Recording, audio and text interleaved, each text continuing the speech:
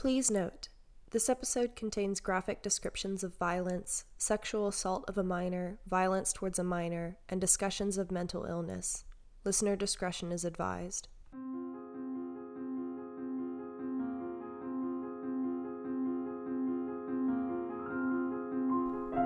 In the sleepy town of Medicine Hat, Alberta, Canada, the Richardson family found a community where they could raise their children. Parents Mark and Deborah thought that this was a safe place, but not everything is as it appears to be.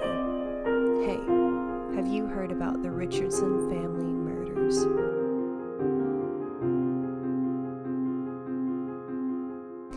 Hello everyone, welcome back to Hey, Have You Heard About? I am your host Maddie, and joining me today is my dear friend Greg. Hi, yeah. It's me. It's a Greg. So welcome to the 13th episode. This is our 13th episode. Wow. Extra spooky. I know. Oh, it's the unlucky 13. That it is. Oh God, what does that mean? Is this an unlucky story? Maybe. We'll see. So if you're new here, welcome. How this works is I research a story over a month, and then I get someone who has hopefully never heard of the story before, Greg, and I basically just tell the story to them, so we get like authentic, real reactions, questions, and just interesting stuff, I guess. So it should be a lot of fun. Real quick, I want to mention we do have a merch store. It's teespring.com/heyhaveyouheardabout2. That link is going to be in the description. All of the money from the merch store goes straight to the National Center for Missing and Exploited Children. It's a great organization. I'm very happy that we get to help them as much as we do. So there's a lot of cute stuff there. We've got some new shirts from last month, October. We've got a lot of cool stuff. We've got, I think, blankets, pillows, shirts, sweatshirts, phone cases, stickers, all that kind of stuff. And we also have a Patreon, and it's super, super cool over there. If you donate to the Patreon, I think you get the episodes a day early. If you donate to a specific tier, you get a handwritten thank you note from me. I'll mail it to you.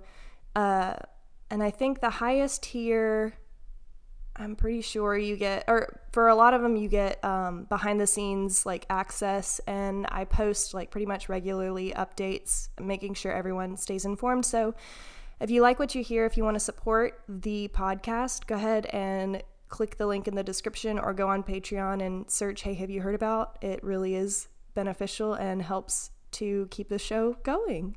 Right now I'm saving up for a new microphone, so maybe the quality will sound better.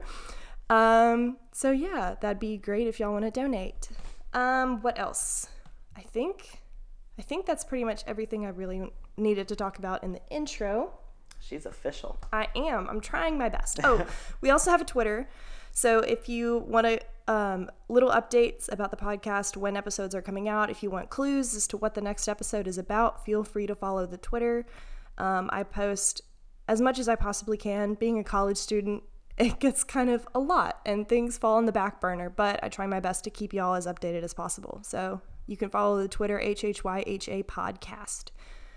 Okay, I think that's it now. Okay, Greg. All right. So we start out every episode with some good news. Okay. To sort of like stop prepare us for what's coming, but also like maybe smile a little bit. Right. Okay, so Greg, you and I are both education majors. We are. We're going to be teachers. We are. Bless our hearts. Our hearts. Bless your heart next year when you take adolescent literature. Oh boy, I can't wait. I'm on book 22, I think. Oh wow. So we both really care about education and like the state of it, and looking for ways to help children become, I guess, better in school and, support schools and such. Well, according to Good News Network, this is posted today, there is a London school that transforms poor performance by giving every student a violin. Oh. And it's thanks to Andrew Lloyd Webber, who, if you don't know who that is, he is the mind behind Broadway shows such as Phantom of the Opera, Sunset Boulevard, and Cats. So vastly different. he's the guy who put Cats into the world, and he's doing good things too, I guess. Thriving. Absolutely. So this was actually part of a study that ended up being very successful. Let me see if I can find the school. It's called Frederick Bremer School. I don't know if I said that right, but it's in England. It's in London. And I think in 2017, it was performing very poorly. One teacher said that in 2014, like, it was not a good school. It was just not running as smoothly. Test scores were way down and all that sort of thing. So Andrew Lloyd Webber came in and he was like, I'm going to give all of these students, violins, cellos, and, so they were given an option for a violin, a viola, or a flute. And they were all mentored for 3 years in classical music lessons. Wow. So this started in 2017, and I guess it's coming towards the end of it now. So it started out with being, a very low-rated school, very, just not doing well performance-wise, but soon afterwards, it says the school's Ofsted rating, which is a system of grading school performance throughout the UK, was raised to outstanding. So this just goes to show, like, the progress that can be made when you give students that option of, like, classical music training. I think it's been proven that, like, music studies has helped students with their education, like, that sort of stuff. So I just thought it was really cool. I thought it was very interesting that Andrew Lloyd Webber was the one that sort of got all this going, which I guess it makes sense since he's a musical dude. Yeah. I think it's cool, though. I mean, just giving them anything to do that normally you wouldn't have at schools, I guess. Mm-hmm. And I wonder, too, what the state of extracurriculars was like before he came in. It said, let's see if I can find it. It said that they had little to no, like, music program or anything like that. Like, they were about to completely cut everything until he stepped in and was like, hey, let's try this out, Yeah. So it says that he donated, in 2017 alone, he donated 1.4 million pounds from his own foundation to provide free music lessons to 6,000 kids in the city schools of London. So I think that's really, really cool. Oh, it says here that this was a quote from, I'm assuming, the head teacher. She said, I went to the school and in many cases, or maybe this was Andrew Lloyd, I don't know. It's not listed who it is, but I'm just assuming it's somebody said this. And they said, I went to the school and in many cases, a violin was the first thing that these kids had actually owned. The music literally turned the school around, and within 4 years, they got their first scholarship to Oxford. Wow. Which is really, really cool. Definitely like super cool. And it says later on that, the Country Music Association in America is doing a similar thing where they've donated a lot of money to schools in Tennessee to, like, get students' music programs sort of going and students more involved, and, like, they're seeing a boost in that. So the lesson here is just pay attention to your kids and give them opportunities that'll, help them and benefit them in the long term, I think. The arts are important. Yes, the arts are so important. So if you want to read that article, the link is going to be in the description as well. Okay. Now that's enough good news. All right. So, Greg. Yes. For research for this, I do a lot of YouTube watching, which is probably not the most reliable sources, but it's entertaining and it's something I can do, on the go and stuff. So I found this subsection on YouTube, and it's very intriguing, and I've binge watched all the episodes of this subsection, and it's beauty gurus who also talk about true crime cases as they're doing their makeup. Oh, wow. Yeah. I've heard of people doing this with mukbangs. Uh-huh. Yeah. But not beauty gurus. Yes, it's so interesting. There's this one girl named Bailey Sarian who I have literally binge watched all her videos. I've learned a lot about how to do my makeup too, which is great. But it's just this whole subsection of the internet that I never thought would mesh together, and then here they are.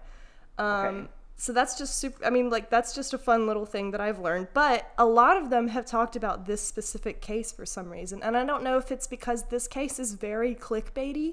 Okay. Like, you can very much, you know, just put the title of it in the, you know, YouTube name, whatever, and people will be like, what? Okay. What? So I don't know. But that's my segue into talking about this. It's a crazy case. It's very crazy, and I was sort of shocked to see all these true crime beauty gurus talking about it, so that was very entertaining for me to sit through and watch the videos. But so, Greg, have you heard about the Richardson family murders? I have not. You have not? Okay. So this took place in 2006. Okay. Which, great year. I don't remember it very well. I don't think I was born yet. What? That's for sure. I was like, I think I was maybe 7 or 8. Yeah. Yeah. So this took place in Medicine Hat, Alberta, Canada. That's not real. No, it's not real. I can promise. I can pull up a picture right now. It's Medicine Hat, Alberta, Canada. Is a real place in this world. Oh, Alberta is the province. Yes. Yeah. Okay. Yes. Okay. Yes. That's more believable. Okay, good. Good. Okay, so we're going to be talking about the Richardson family. For the most part, they were pretty normal. There was Mark, the father, Deborah, the wife, JR. We're going to be referring to her as JR for legal reasons, which we'll get into later. She was 12 at the time, and then Jacob, who was the youngest, and he was 8. So Mark, Deborah, JR, and Jacob. They were leading very normal lives, you know, like classic, I want to say American, they're Canadian, I was going to say American, classic family dynamic, you know, Okay, yeah. just like 2 parents, a daughter and a son living their best life. They were Catholics, I believe. Okay. So JR went to a very Christian school. You know, she was described as a very normal girl, very girly, liked pink, you know, loved life, had a lot of friends, did really good in school. Jacob, you know, was an 8-year-old boy, so he got into a lot of things and like, but nothing bad, like, you know, normal stuff. So he was like our age then. Oh my gosh, yes. Yeah. Okay, yes. Yeah. That's so weird to think about. Yes. Yeah. So like he was just a normal little boy, just having fun, living his best life and stuff. So Mark and Deborah, you know, JR is 12 years old. She's getting older. She's turning into a teenager, as you do. As you do. You know, as you do. At 12. Yes. They started to notice that some things about JR began to change, and not just necessarily like puberty things, but like personality-wise. And this is, again, was 2006, so this was peak like MySpace, you know, scene sort of phase that everybody was going through. Was MCR was popular then? I'm pretty sure. So. I think so. I remember, yeah. They've always kind of been there for me because, you know, so young, but. Yeah, and now they're coming back. Okay. Woo! Yeah, I actually saw that. I'm so excited for that. But she was moving into this phase of like, you know, she would start to wear darker clothes. She did her makeup darker. You know, she started listening to more like punk rock music. She was basically becoming like a scene emo kid. Okay. You know? We've all been there. We all have. Yeah. What a phase that was. Was. What? Is. Okay, sure. Is. So she started to become, you know, goth is how she described herself. Okay. Not only that, but she also at this time became very active in goth, quote unquote, online communities. Okay. So that meant, you know, on MySpace, she would just sort of get with that crowd and she'd relate a lot to them. And that meant that she began to sort of push her old friends, the girly girls, the happy, you know, the preps, if you want to call them that. Well, I think that's what they were at the time. Oh, so yeah. She started to move away from that kind of friendship. Around this time, her personality also became a lot darker. So, like, she got into a few fights at school, which, being at a Catholic Christian school, that's a big no-no. Yeah, it's wild. I'm pretty sure it was Catholic. Yeah, I think so. So she got into a lot of fights. She would argue constantly with her parents, you know, it was all this stuff. She was basically, you know, just becoming like a rebellious teenager. You know, we were all there at one point. Some of us are still there. You know, that's just how it goes. Don't attack me. I'm just saying.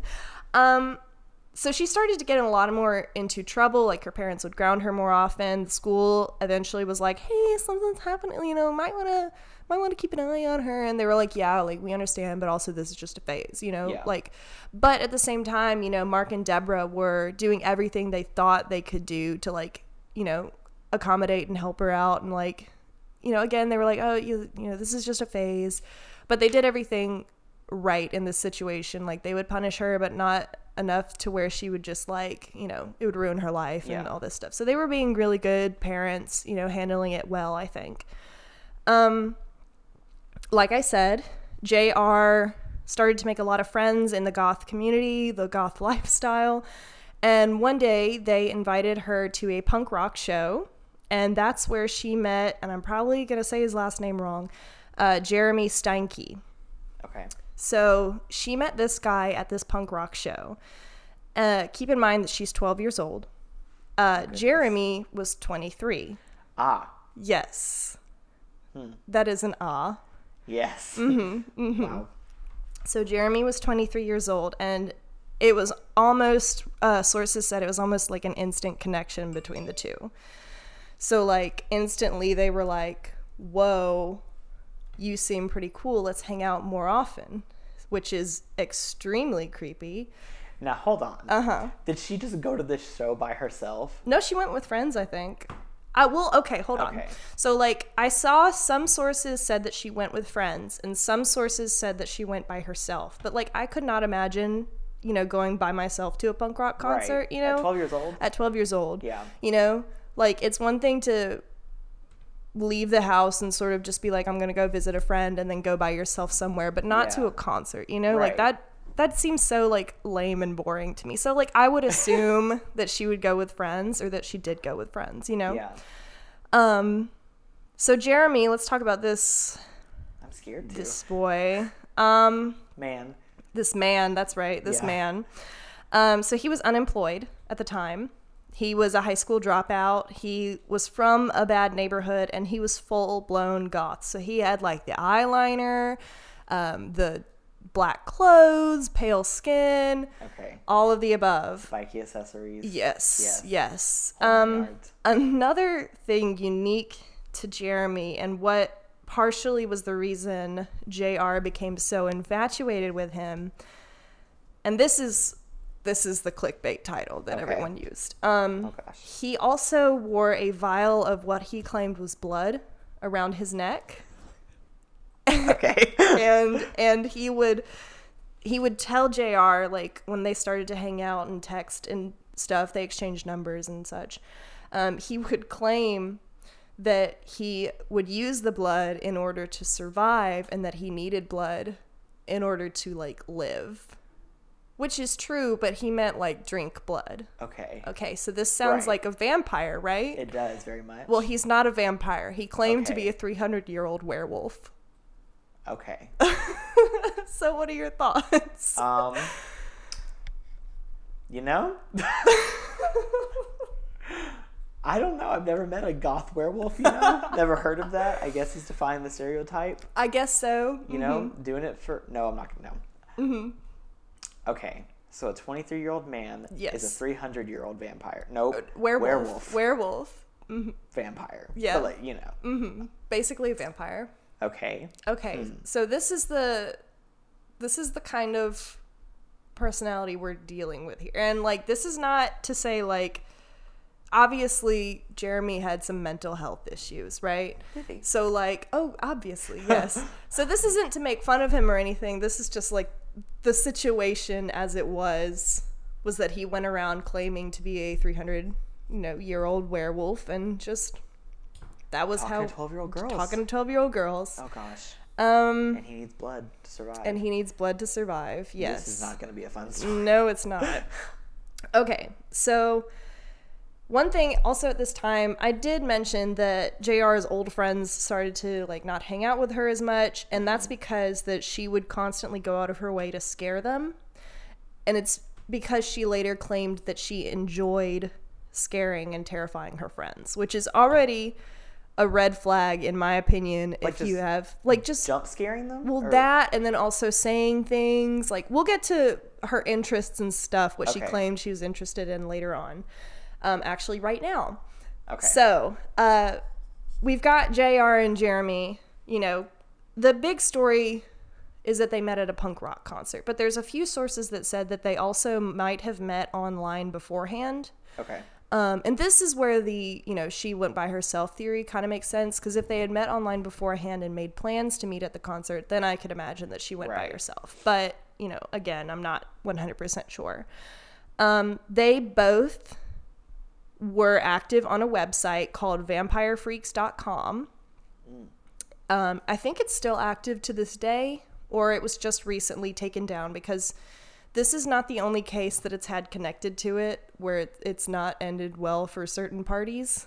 Yeah. So it's a website that existed in the world. Oh gosh. So it was targeted towards goths and people who claim to be of that lifestyle, you know, such as 300-year-old werewolves. Yeah, how did he get in there as a werewolf? I know. He's not a vampire, so like... Yeah, deceitful. I guess so. So JR and Jeremy were extremely active on this website. They posted almost every single day.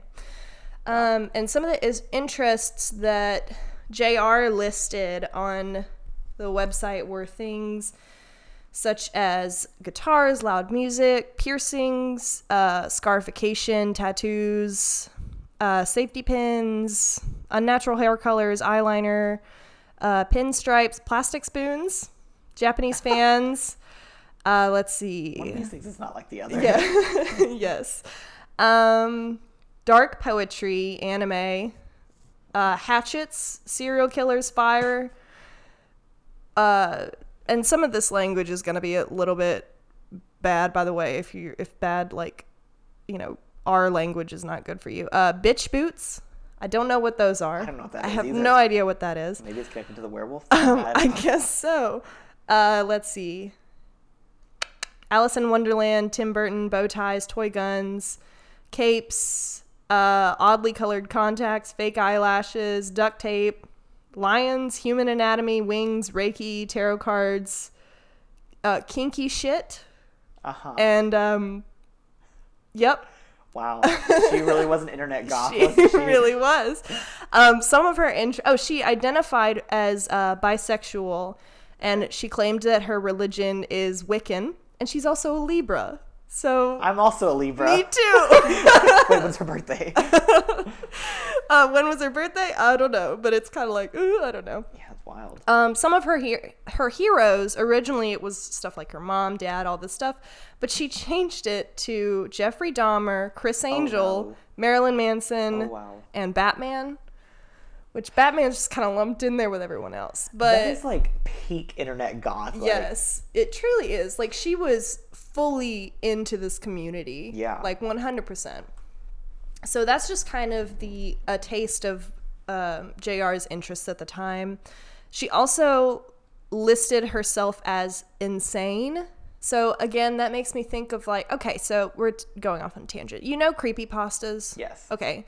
You know, like back in the day, there was like Jeff the Killer and all his like little fangirls. Yeah, I think so. Okay, so like I used to be heavily involved with the creepypasta community, like just because I like to read scary stories and stuff. Yeah. And like 95% of the stories were like fan fictions between Jeff the Killer and an OC that was always described as like insane. Okay. You know? So this is kind of what I was picturing when I was researching the JR, just like, which is terrible to say. It really is. But like, you know, this was what I had in my mind, was just like this, you know, 12-year-old goth chick with like, you know, dark hair, really, you know, dark eyeliner, just walking around telling people like, I'm insane, you know? Yeah. It's like that, those shirts that were really popular a few years ago, like Normal People Scare Me. Yes. Yeah, I could totally see her Whenever wearing. goth started to trickle into pop culture. Yes. With, I guess it was American Horror Story that sort of brought that. Yes. Mm-hmm. Oh, yeah. So this is what I'm picturing her as, around this time. She would have loved American Horror Story Hotel. She really would have. She really would have. So in addition, Jeremy also had, you know, a bunch of the same stuff listed in his interests bio, including kinky shit. So that's a big oof. Yeah. Truly. So around this time, you know, her parents were like, JR's getting kind of funky. She's, you know, saying that she's going over to her friend's place and they never say that she's there. You know, it's getting real suspicious, you know, as Bailey Sarian would say, so it's getting suspicious. No. Getting a little sus. So they don't know about Jeremy at all. No, they don't. Okay. I would hope not. No. Well, so this is around the time when they finally, you know, good parents, and I'm going to give them the benefit of the doubt. It was 2006. You know, parents didn't know how to use social media. Oh, yeah. You know, so like they didn't, that's probably why they didn't do this earlier. But they did finally check her MySpace and social media, and they noticed that she had been interacting with this Jeremy character a lot. So that's when they sort of started to put 2 and 2 together and being like, okay, our 12-year-old is interacting with a 23-year-old man. Yeah. Let's pump the brakes. Let's hold on. Let's pause. So they said, if you don't stop seeing Jeremy, we're going to have an issue. And then they grounded her. So they were basically like, they were being good parents, responsible. They were like, this is insane. Even though you claim to be insane, this is actually insane. Right. You know? Yeah. Like, you're seeing a 23-year-old man and that's not good. Yes. You know? And she's like, but I love him. And they're like, no, this is not what love is, you know? So they did the responsible thing and they grounded her and forbid her from seeing Jeremy.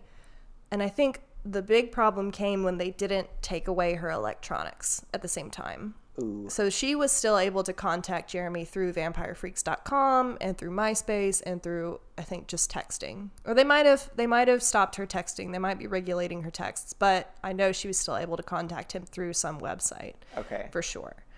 So at this point, she started to act out even more. She started to become more like aggressive at school, you know, all of this stuff.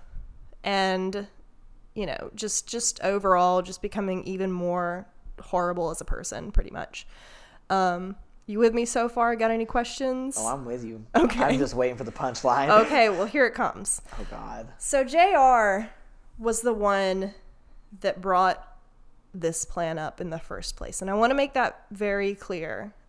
Based on, you know, records of the messages they sent between each other, it was JR that initially brought this idea forward. Actually, hold on. Mm-hmm. Okay, so they find her, like, that she's talking to Jeremy. Yes. Through MySpace and Vampire the Freaks, yeah. Right? Okay, so they don't take that away from her. Yes.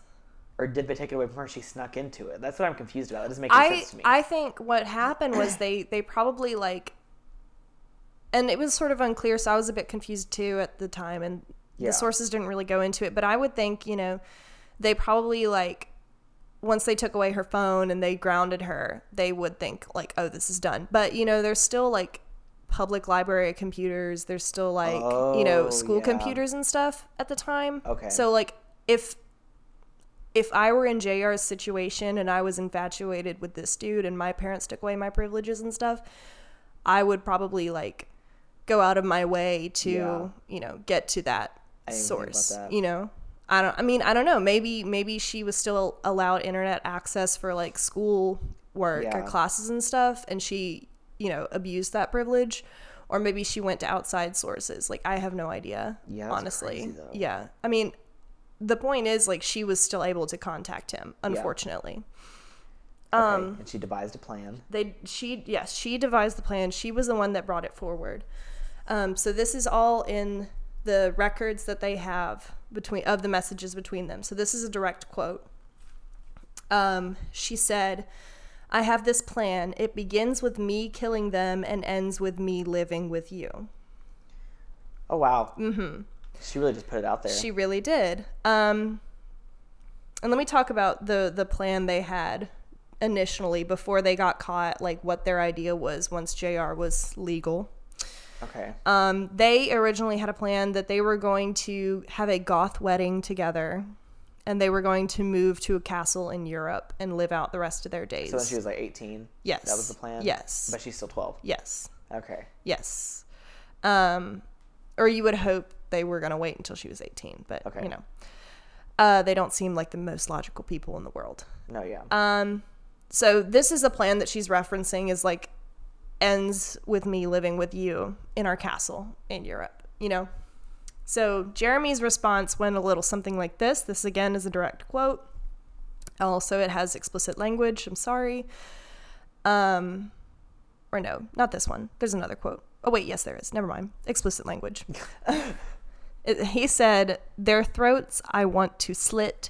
They will regret the shit they have done. Finally, there shall be silence. Their blood shall be my payment. Oh, my God. Yes. Yes. So we can kind of see where this is going. We can. Yes. It's a very big red flag. Oh, God. Yeah, so JR expressed very clearly how she absolutely hated her family and she did not want anything to do with them at this point. She wanted to just be with Jeremy. That is the only thought process that she had. Okay, so April 23rd, 2006. That night, Deborah, the mother, she started to hear some noises. So she was like, let me go investigate. Which, Deborah... I mean, every time I hear spooky noises in my house, I at least grab, like, something so I can hit somebody, you know? Yeah, but, like, you know, something to defend yourself. I don't think Deborah... You know, Medicine Hat was a very nice place to live at the time. Yeah. So I don't think she really thought that anything bad might be happening. You know, she might think, oh, it's like a cat or a dog outside or something. Unfortunately, it was not. When she went to go investigate, she met Jeremy, who was standing in the hallway or in her house with a mask on and holding a knife, and he stabbed her 12 times. Oh my God. Yes. So honestly, like this whole case really reminds me of the Gypsy Rose case. Have you heard of that one? I have not. Okay, so it's basically like Gypsy Rose. This happened a few years ago, actually, and it's like blown up within the past few years. Gypsy Rose was a girl who lived with her mother because her mother told everyone that she had like a really bad sickness. She told everyone that she had cancer and all this stuff. She was in a wheelchair. Yes, I know what you're talking and about. Gypsy Rose met a boy online and convinced him to come and, you know, kill her mother because she was not actually sick. She was just, her mother was just pretending. She had Munchausen by proxy, something like that. But yeah, so like this case very much reminds me of that for sure, just minus all the, you know, child abuse from parents. Yeah. So Jeremy stabbed Deborah at least 12 times with a knife, and at that point Mark comes down because he hears, you know, Deborah is hollering for help, and he and Jeremy get into a fight. He punches Jeremy in the eye at one point, so he gets a black eye, and Mark is just like going at it, and he like had a screwdriver. He was like trying to stab Jeremy, get the knife away from him, all that.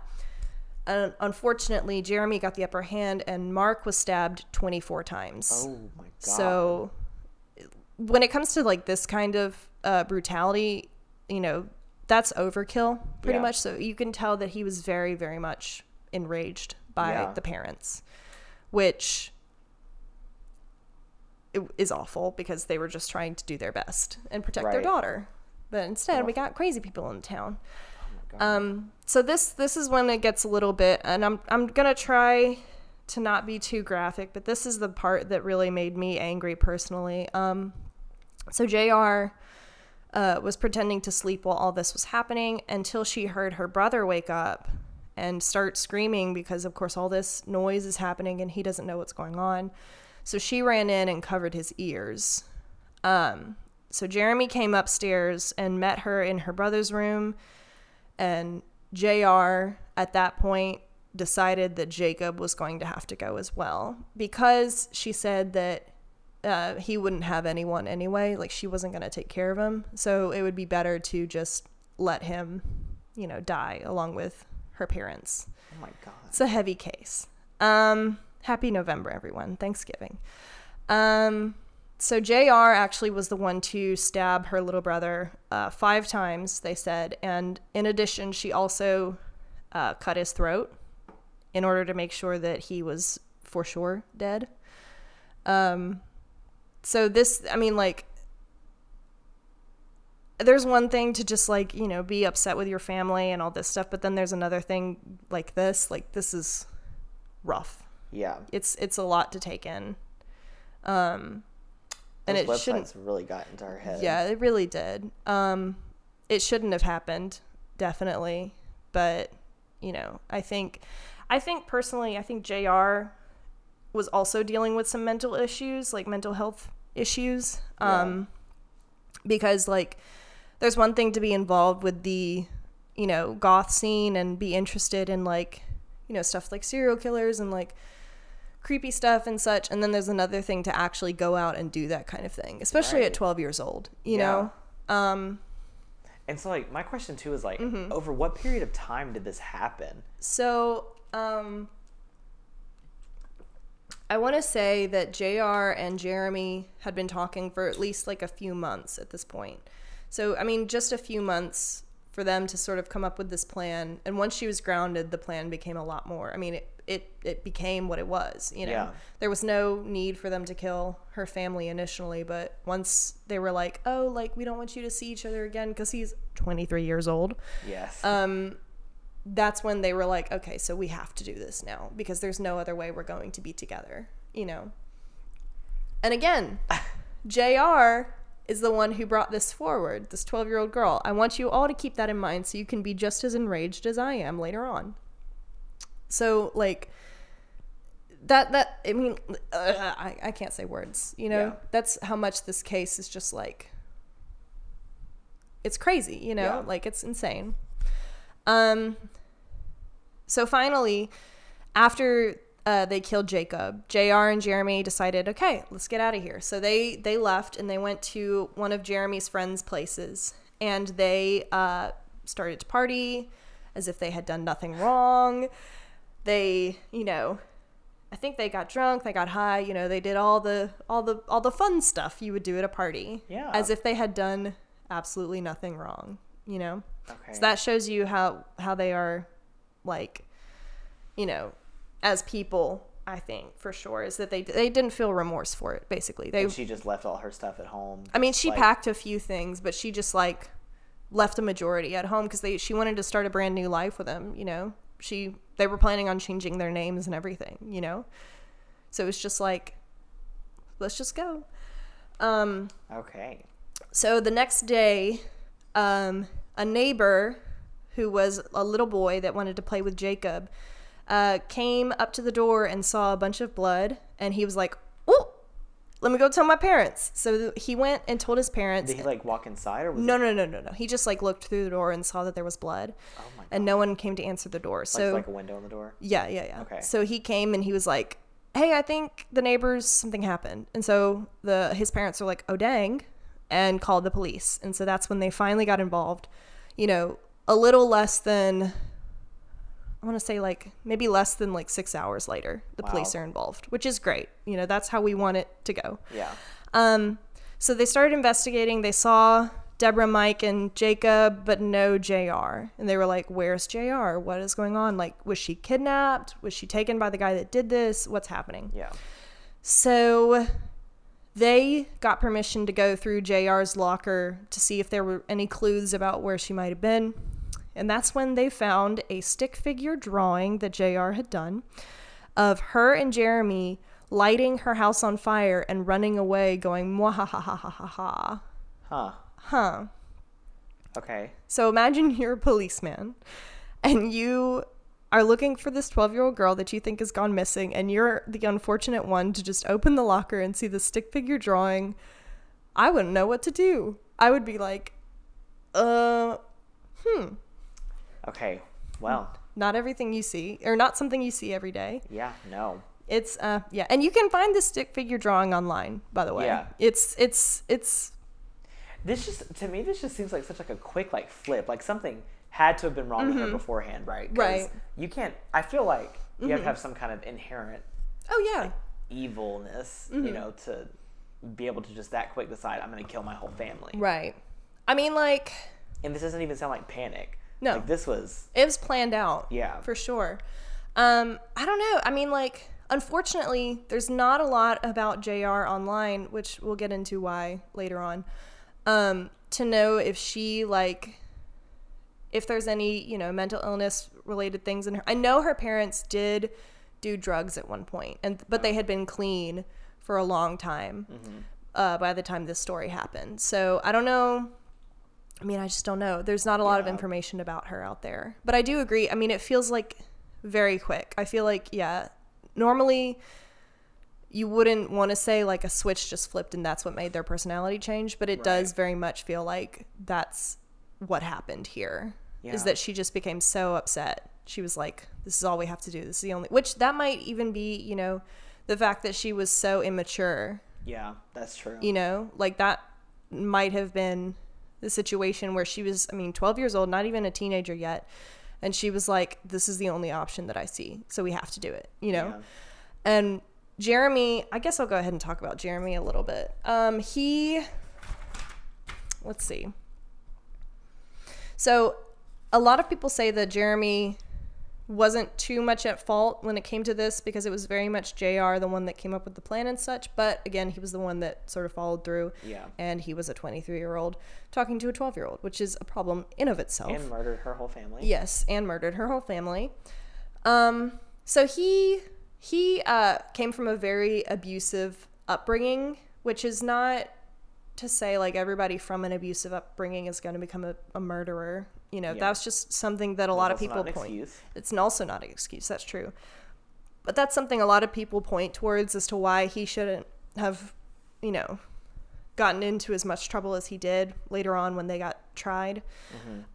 He also supposedly had severe fetal alcohol syndrome, which is known to like impair the judgment of the people who have it. They sometimes act a little bit younger than they normally would. You know, they aren't as developed mentally as they should be at the age of 23 for Jeremy. So a lot of people say that this is why he acted the way that he did and wasn't like, pause, maybe we shouldn't kill your family, you know? Yeah. So that's like what a lot of people point towards as to why like he shouldn't be as much at fault, because again, it was JR's idea. He just went through with it, but also at the same time he was the one that like stabbed her mom and dad, you know? Yeah. It's like blurry. I mean, I think they should both be punished personally, but we'll get into that, I promise. Oh gosh. Okay. So they found the stick figure drawing, and that's when JR went from a missing person to a suspect in the case. Within just a few hours after that, they actually found JR and Jeremy. They had driven 100 miles away trying to escape, along with some of Jeremy's friends. They were just hanging out. They were joking around when they were found. They were very non-apologetic. Jeremy was showing off his black eye that JR's dad had given him, just kind of like, ooh. Found by the police? Yeah, they were found by the police. And he said that to the police? Yes. Okay. Yes. You know, maybe they should just put him in jail right then. Yeah, you would. Yeah, I mean, I think that's what they did. They were just like, yeah, that sounds like the best thing to do. Let's do this. Oh my God. Yeah, isn't it hard? Like, oh gosh, these people. So they were immediately arrested and placed into jail for their murder, for 3 counts of murder. Okay. They would exchange letters in jail, and this part, I don't know. Maybe it's because like I couldn't process my emotions when I was like researching and listening to people tell the story. This part made me just like lose it, because like let me explain. Okay, so they would exchange letters in jail, and the letters were used as evidence later on during their trial. They would exchange letters, and in them, JR in particular said that they were going to be legends and immortal, because of what they had done. So this is a quote from a letter that she had written. Let me see. I'll try my best to read it. Her handwriting is oof. Yeah. But it says, "Never has a person affected me so much. Always will there be something missing without you with me. My lawyer tells me we're legends. What? Something, closer to immortality, it would seem. Monday, I'm going to be moved to, like a different prison. I need to stay in contact with you." So that's kind of what they would write to each other. It's just like, we're legends, we're great, people are always going to remember us for this, which they're right. Yeah. But you don't need to say They're immortal. it. Yes, I guess so. I mean, if you're a 300-year-old vampire or werewolf, you're already kind of immortal, I guess. Yeah, that's tea. That's tea. So it was at this time. I'm so mad that I don't have the exact letter for this one. So you're just going to have to rely on my quotes. But I said, it's at this time when Jeremy was like, "I've put you on my visitor list, so if you do get out and I don't, you'll be able to visit me." And then he said, like, basically, "If you want to marry me, just say yes. It'll be legal since it's in writing." And then she responded in her next letter, and this is what got me. She said, "Yes, I would absolutely love to marry you. The world really is against us. Rar." Oh, God. Rar. Like rar XD. Yeah, well, yes. We know. Yes. So they say rar instead of I do? I guess so. They would say rar. In their goth wedding, they'd say rar together. That's just how it is. That's how my wedding's going to be officiated. Okay, perfect. Sorry, I should not be comparing myself to a serial killer. No. A serial killer. Murderer. Just a murderer, yeah. Yeah, just a murderer. Yeah, just a murderer. A plain old murderer. Yeah. So June 2007, JR's trial begins, and she says her claim is that she just loved Jeremy so much, she thought it was going to bring them closer together, the whole murder, which, again, no remorse at all, ever. So she claimed that all the messages between them had been hypothetical discussion on how to kill her family. She was like, I didn't actually say kill my family. It was just all hypothetical, which... That's not how this game works. It's not how it works. No, not at all. You killed your family. Yes. She also said that originally the plan had been to make it look like a murder-suicide. Like Mike had lost it and had killed his family and then killed himself, basically. She claimed that she was at home when Jeremy broke in and started to kill her family, and that he yelled at her to kill her brother, and she was so afraid of him that she had to do it. She said that she had stabbed her brother, but not very hard. That's a direct quote. Not very hard. How do you do that? That's my question. How do you do that? You still stabbed him 5 times, and then you cut his throat. Yes. So I'm like...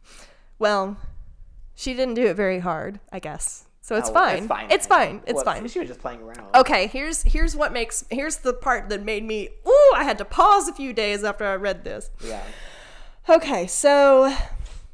She pled not guilty, first of all. The jury was like, no. Yeah. No. Hold on. Sure. So they found her guilty on all accounts, all 3 murders. Okay. They found her guilty July 10th of 2007. I think she was 13 at the time. 13. Oh my God. So this happened in April of 2006. Yes. And then she was found guilty in July 2007. So she is 13 at this point. Oh my God.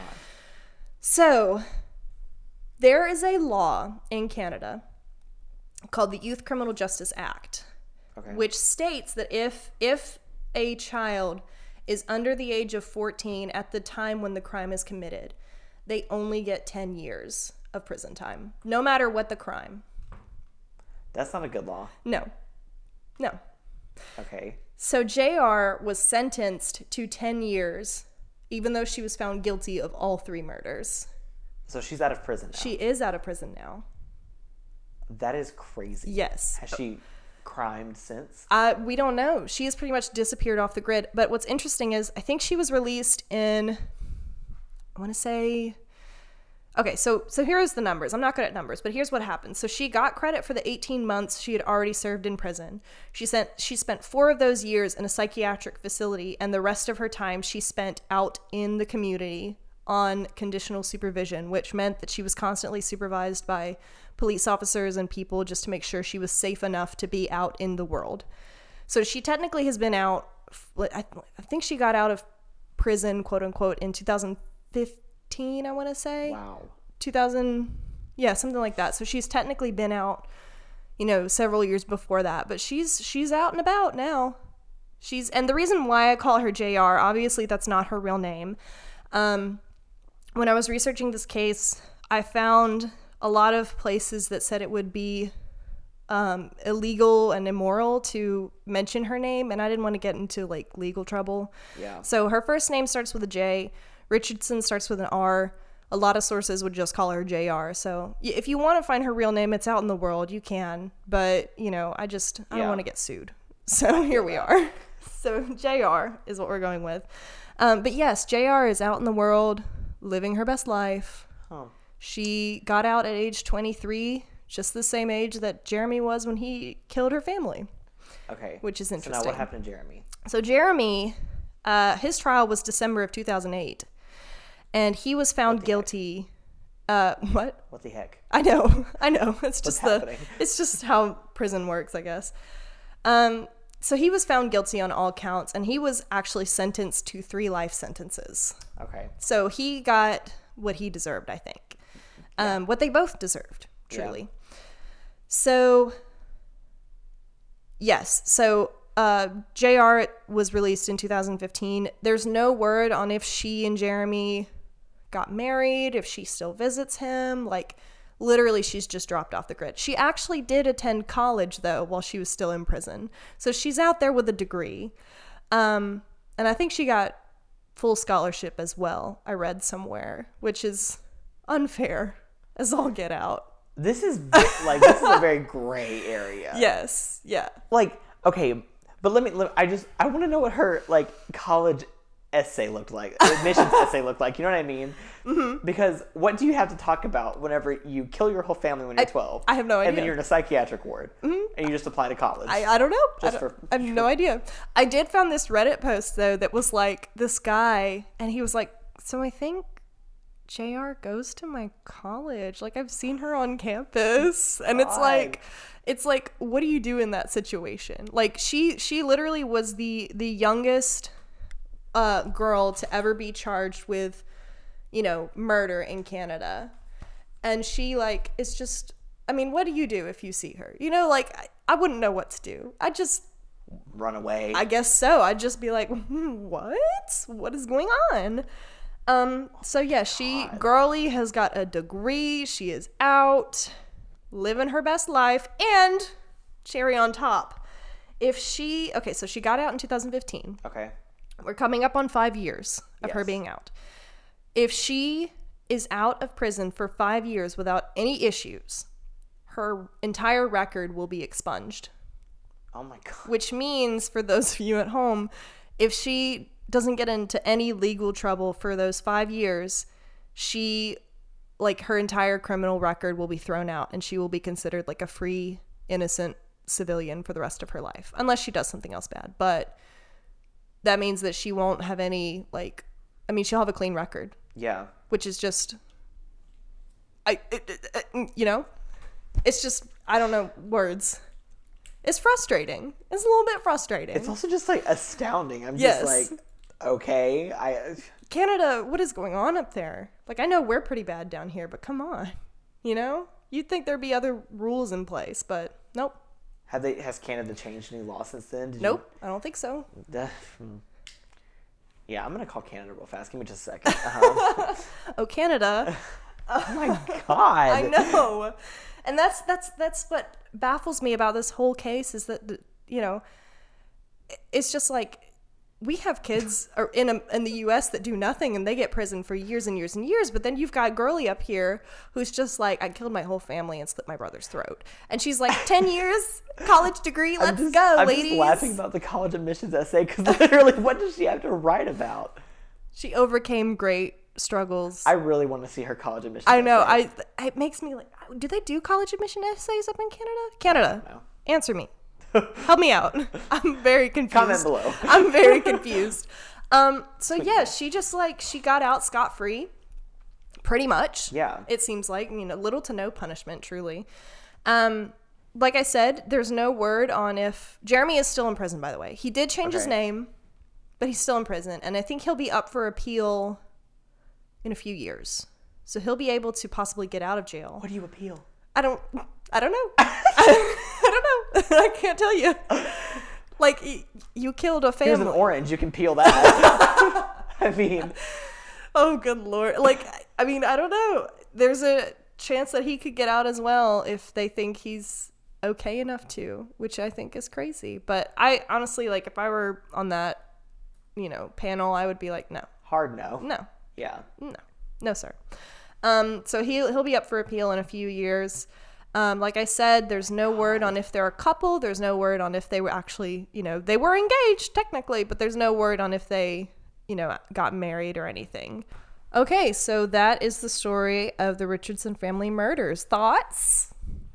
What the heck? I know. What the dump? I know. I mean, I don't know. It just, I know like laws are laws or whatever, but it's also like, how can you sit there and read this story and then let her into college, let her out into prison, let her just do this, and it's very complicated for me because I know that other, I guess, like societies, cultures, and countries, have different mindsets about how to deal with crime like that. Because, no. I feel like there should be exceptions. Yes, I agree. Because this is like, what's the word? Premeditated. Yes. Right? Like, fully. Yeah, they have evidence that it was. Yeah. They have evidence that they didn't have any remorse about it. Yeah. And maybe, like, this is something that I'll credit her, Bailey Sarian, my queen. She, like, made it a point to be like, now, I don't know if JR has apologized. There's no record of her apologizing. Maybe she did later on, all that stuff. There's no way we can know for sure if she's actually, like, remorseful about it. If she's learned to be remorseful over the years. I will say, though, Canada, you're pretty good about mental health, I guess, treating, people that need it. So, I mean, she did get 4 years in a facility, which is good. Probably needed. But, we need to talk about your laws, honey. We need to discuss. Yeah, that's crazy. That's what I was gonna say. So, yeah, I think that's a good way to describe this case, is crazy. So, on that note, we're going to say goodbye.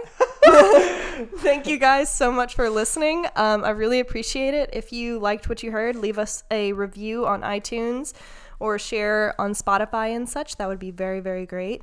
Again, check out the merch store for a lot of cool stuff, a lot of cute stuff, just some really fun stuff. The link is going to be in the description. If you want to support, the show directly, check out the Patreon. Like I said, I update there regularly, going more in depth, all that sort of stuff. It's a lot of fun over there. And also follow the Twitter, for constant updates about everything, clues for the next episode, all that sort of fun stuff. So again, thank you, Greg, for being our guest on this interesting show episode. Thank you guys so much for listening, and we will see you in the next one. Goodbye.